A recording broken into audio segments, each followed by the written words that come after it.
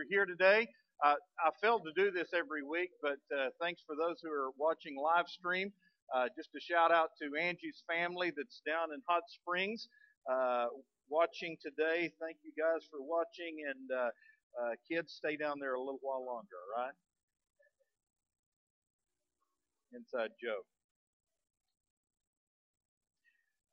It was a bright, sunny day, unlike today for us. In the little country community, all the people got up on Sunday morning and went to the country church.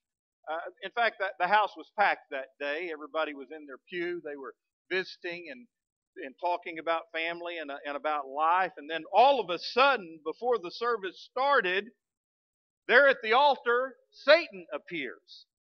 Everyone starts screaming and running for the front entrance of the church, trampling each other in their determined efforts to get away from evil incarnate. Soon everyone is evacuated from the church except for one old man who's just sitting calmly back in his pew, seemingly oblivious to the fact that God's ultimate enemy is in his presence. Well, this confuses Satan a bit, and so he walks up to the man and says, "Hey, don't you know who I am?" The man says, "Yep, sure do." Satan says, "Well, aren't you afraid of me?" The man says, "Nope, sure ain't." Satan is a little perturbed by this, and so he says, "And why aren't you afraid of me?" To which the old man replies, "Been done married to your sister 48 years.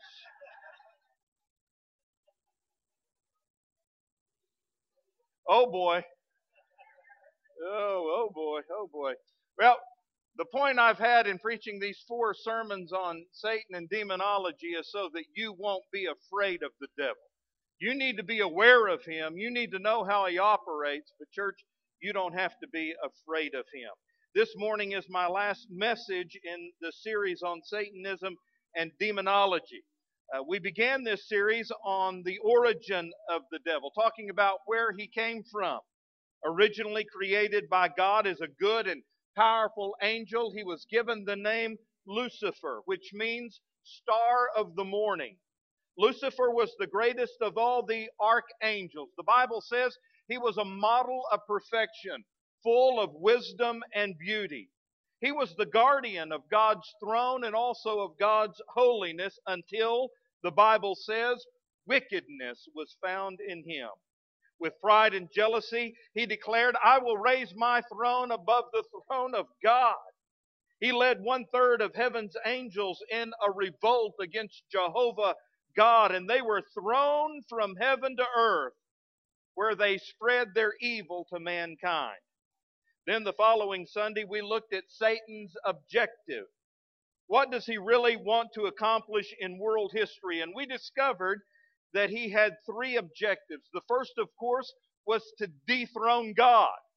He failed in that objective, so he took over objective number 2, and that was to destroy the Messiah. As I told you, one way you can read and interpret the Old Testament is the story of how the devil tried to stamp out the messianic bloodline of Jesus Christ.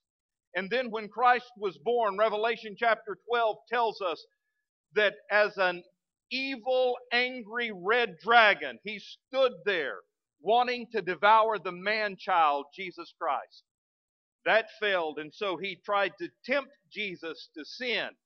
When that failed, he tried many other times to kill the Messiah, until finally on one Friday afternoon, all hell rejoiced as Jesus died on Calvary's cross.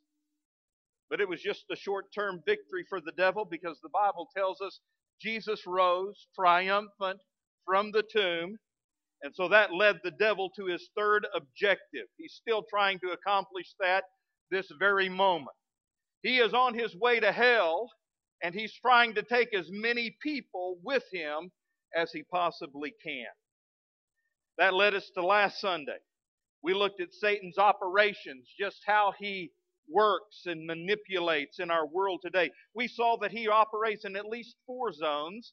The first is in heavenly places. The Bible makes clear to us that the devil goes before the throne of God, hurling accusations against people like you and me. He also works in international politics, zone number 2. He is behind much of, if not all, of the evil and turmoil that is in our world today. The third zone is amongst unbelievers. As a serpent, he blinds their minds and then he bites them with his venom. But he also works among Christians, believers. He tempts us and troubles us in a multitude of ways. But we do have protection, church. Our protection is in the blood of Jesus Christ. And so when the devil comes to tempt you to sin, you need to claim the blood of Jesus. The Bible also says we are to draw near to God, resist the devil, and he will flee from us. And then we are told in the Bible to put on the whole armor of God that we might be able to stand against the wiles of the devil.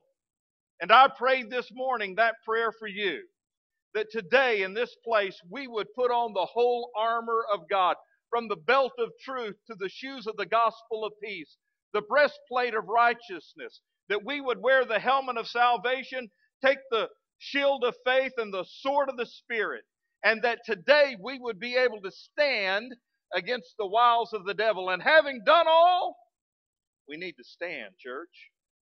Well, this morning I'd like to share with you Satan's obituary. All right, good deal. Just how is he going to end? Really, the eternal condemnation of Satan is a twofold process. Just as it is with any criminal, if you attend a murder trial, you may see a man or a woman stand before the judge to be sentenced. But the execution is yet to occur. There is a gap of time between the sentencing and the execution of that sentencing. So it is with the devil. He has been condemned, but not yet executed. There was a specific moment in history when he was defeated. But there will be a specific moment in time when he will be destroyed. And let's read about that this morning. I'd like to read Revelation chapter 20 to you, all right? Kind of a lengthy passage I'm going to read today. You can either follow on the screens behind me or listen to me or follow in your Bible. But just pay attention to what the Bible says in the book of Revelation chapter 20. I'm going to start reading in verse 1. John said, "Then I saw an angel coming down from heaven, having the key to the bottomless pit and a great chain in his hand. He laid hold of the dragon, that serpent of old, who is the devil and Satan, and bound him for 1,000 years. And he cast him into the bottomless pit and shut him up. And he set a seal on him, that he should deceive the nations no more till the 1,000 years were finished. But after these things, he must be released for a little while." Skip down to verse 7. "Now when the 1,000 years have expired, Satan will be released from his prison, and will go out to deceive the nations which are in the four corners of the earth, Gog and Magog, to gather them together to battle, whose number is as the sand of the sea. They went up on the breadth of the earth and surrounded the camp of the saints and the beloved city. And fire came down from God out of heaven and devoured them." Pay attention to verse 10. "The devil who deceived them was cast into the lake of fire and brimstone, where the beast and the false prophet are. And they will be tormented day and night forever and ever." Verse 11. "Then I saw a great white throne, and him who sat on it, from whose face the earth and the heavens fled away, and there was found no place for them. And I saw the dead, small and great, standing before God, and books were opened. And another book was opened, which is the book of life. And the dead were judged according to their works by the things which were written in the books. The sea gave up the dead who were in it, and death and Hades delivered up the dead who were in them. And they were judged, each one according to his works. Then death and Hades were cast into the lake of fire. This is the second death. And then verse 15, and anyone not found written in the book of life was cast into the lake of fire.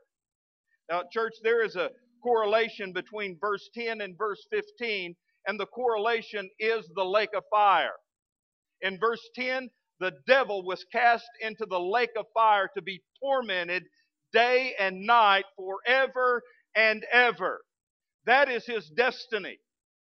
But verse 15 tells us everyone, all humans, whose names were not found in the book of life, they were also cast into the lake of fire to spend eternity being tormented both day and night with the devil. Church, you don't want to go there. Now, we're going to learn about Satan's obituary this morning, and I only have 2 points. First is his defeat. Satan's defeat was first predicted in Genesis chapter 3, verse 15 in the Garden of Eden, when God promised that a coming Redeemer would crush the head of the serpent. When Jesus came, he announced that he himself would be the one who finally, once and for all, defeated Satan. In 1 John chapter 3, verse 8, the apostle states plainly, the reason the Son of God appeared was to destroy the work of the devil. Jesus anticipated his work on the cross when he said this in John chapter 12. Now is the time for judgment on this world. Now the prince of this world will be driven out. But I, Jesus said, when I am lifted up, will draw all men unto myself. He said this, John continued, to show the kind of death that he was going to die. In other words, church, by his crucifixion, Christ promised to do 2 things: to drive and to draw. He promised, first of all, to drive out the devil, and then he promised to draw all people to himself. In John chapter 16, verse 11, on the night before his crucifixion, Jesus said, the prince of this world now stands condemned. Satan stood before the cross like a prisoner, standing before the judge's bench to be condemned and sentenced. Colossians chapter 2, Paul explains that by his crucifixion, Christ plundered Satan's power. This is one of the most intriguing verses to me found in the Bible. Let me read it to you. Colossians 2:13. Jesus said, or Paul said, and you, being dead in your trespasses and the uncircumcision of your flesh, he, that is God, has made alive together with him, having forgiven you all trespasses, having wiped out the handwriting of requirements that was against us, which was contrary to us. And he has taken it out of the way, having nailed it to his cross. Having disarmed principalities and powers, he made a public spectacle of them, triumphing over them in it. Praise be to God. Amen. So the actual defeat, the condemnation of the devil occurred at Calvary. This passage in Colossians says that Christ disarmed principalities and powers of darkness. Now, if you disarm someone, what are you doing to them? You are stripping away their weapons and robbing them of their power. If you come to me with a weapon, a gun or a knife, let me just tell you what I'm going to do to you. A spin move, followed by a karate chop and a side kick. I am going to disarm you of your weapon, and I am going to kick you so hard in the gut that you slam against the wall and crumble before me. At least that's what I'm going to do in my mind. Satan comes at us armed with two terrible weapons: sin and death. He entices us to sin, and sin brings about death. Don't be mistaken by that. Let me tell you, Satan makes sin look really good and very inviting, and it has pleasure to it. But it's only short-lived, because sin always brings death. The Bible says, the soul that sins, it shall surely die. Paul wrote, the wages of sin is death. James said, sin, when it is finished, brings forth death. Sin is the 1-2 punch of the devil. They are his weapons. When Jesus died on the cross and rose from the dead, he disarmed Satan of these two terrible weapons. In fact, Colossians says he made a public spectacle of them. His death provided eternal life, giving poor people like you and me victory over sin, death, and the grave. Just kind of like that shepherd boy David. After he flung the stone and knocked Goliath down, he went over to Goliath and pulled out his massive sword and sliced off Goliath's head. So has Christ used Satan's own weapon, death, to defeat him. Church, Satan was defeated at Calvary and in the garden tomb. He is defeated, but he is not yet destroyed. He has been sentenced, but not yet executed. That brings me to point number 2. Let's talk about Satan's destruction.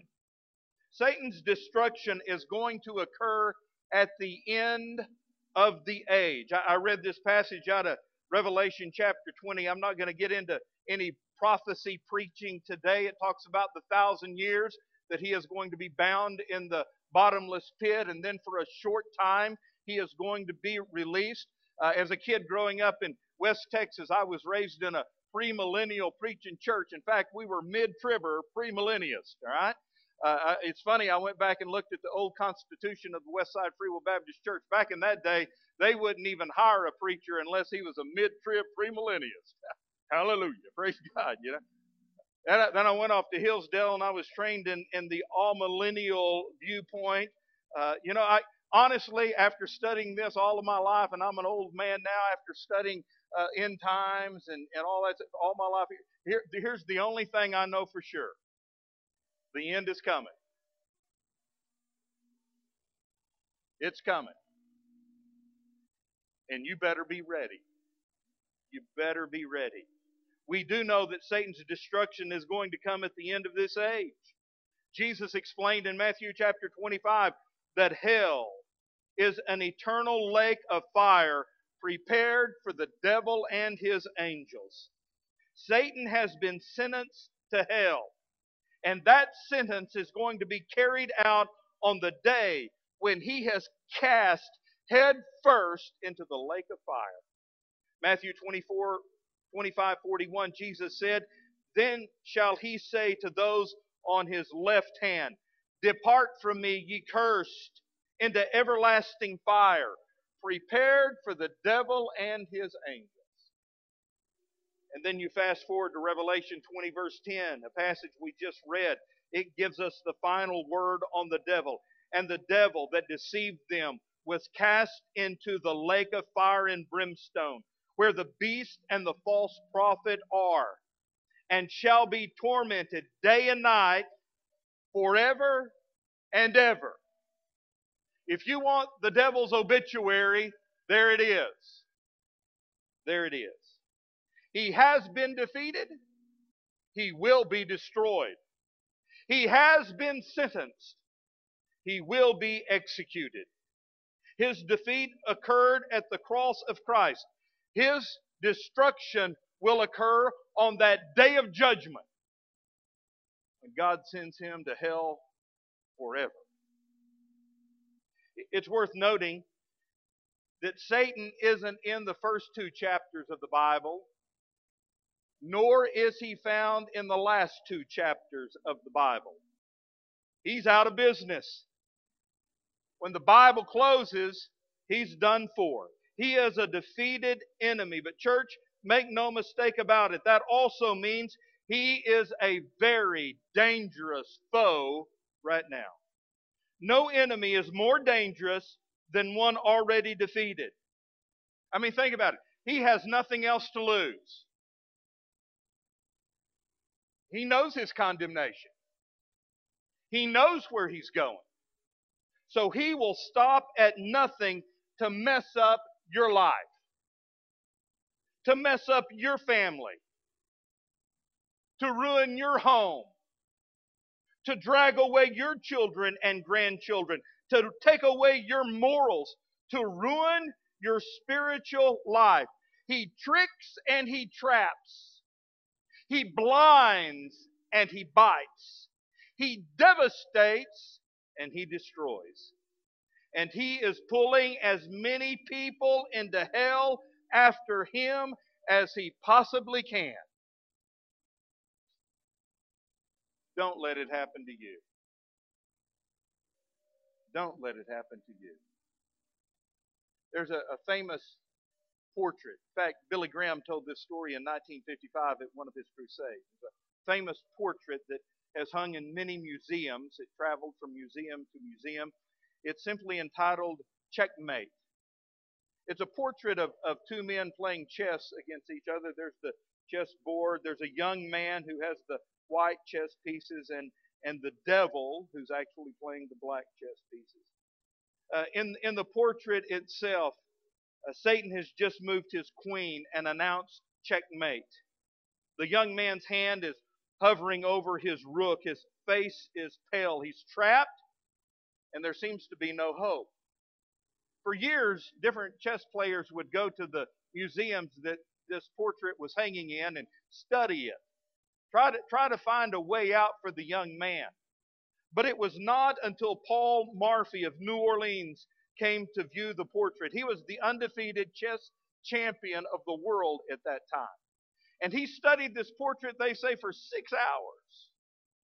Looked at it from every angle. In fact, he had several chess boards put up with all the pieces just like in the portrait. And he would study those, moving and looking from different angles. And for 6 hours he studied this thing, gazing long and hard, studying every position and every piece and every move. He would lift his own hand and act as if he were moving a piece and then lower it in his mind, doing various moves. And again, it went on for 6 hours. Suddenly his hand paused and his eyes burned with realization. And he shouted out loud, "There's one move! Only one move!" And yelling at the young man in the portrait, he said, "Young man, take that move." There was only one way out, and only the master could find it. Folks, no doubt Satan is working in your life today. Maybe he has trapped you today. Maybe the devil has your life and your family checkmated. Your life is confused. Your future seems hopeless. You don't feel like life is worth living any longer. I'm here to tell you there is a way out. The Bible says with every temptation, the Master, Jesus, provides us with a way of escape. And I say to you today, make that move. Take that way. The devil's not your friend. He's trying to destroy you. Make a move towards Jesus today. Don't be in that group of people described in Revelation chapter 20, verse 15. Don't be in that group of people whose names were not found written in the book of life. For that group of people is going to spend eternity forever and ever tormented in the fires of hell with the devil. Don't be one of those. make sure your name is in the book of life. Say, preacher, how can I make sure my name is in that book? It's very simple. In fact, listen, God made this so simple that little kids back there in Brother Johnny's kids' church can understand it, believe, and be saved. Our problem is we try to overthink it. We try to make it too complicated when God made it simple. I'm not taking anything away from its power, but it is a very simple plan of salvation. A, admit you're a sinner. You are. For all have sinned. B, believe that only Jesus can save you from your sins. For God so loved the world that He gave His only begotten Son, that whosoever believeth shall not perish but have everlasting life. You admit you're a sinner, you believe that Jesus can save you, and C, you confess the Lord Jesus Christ as Lord and Master of your life. The Bible says if you confess with your mouth and believe in your heart, you will be saved. Pretty simple. You can do it today. Your name can be written in the Lamb's book of life. Heavenly Father, I pray that all of us in this room and those listening on the live feed would make sure their names are written in the Lamb's book of life today. Lord, I pray that we would come to you in faith and ask for your forgiveness. I pray that we would commit our lives to you, to live for you and obey you and follow you. Lord, thank you for teaching us about the devil, that he's not our friend, that he is trying to destroy our life and our family. And I pray that today we would take that one way of escape that you have given, that we would trust in the power of the blood and in Jesus Christ for salvation. Lord, for the person in this room today that needs to be saved, may they come and accept Christ as their Lord and Savior. Lord, for believers who have allowed the things of this world to come into their life and be a wedge between you and them, I pray that they would come and ask for forgiveness and cleansing and get close to you, Lord. Lord, for those of us who have children and grandchildren or family members who are not believers, may we spend this time at the altar today praying for them that they could be saved. Lord, whatever work you need to do in our life, help us to be willing to allow you to do that. For we ask it in Jesus' name. Amen. Would you stand with heads bowed and eyes closed? These guys are going to sing. The altars are open. If you'd like to come and pray, I sure invite you to. If you'd like, someone will come and pray with you. If you need to come, now's the time.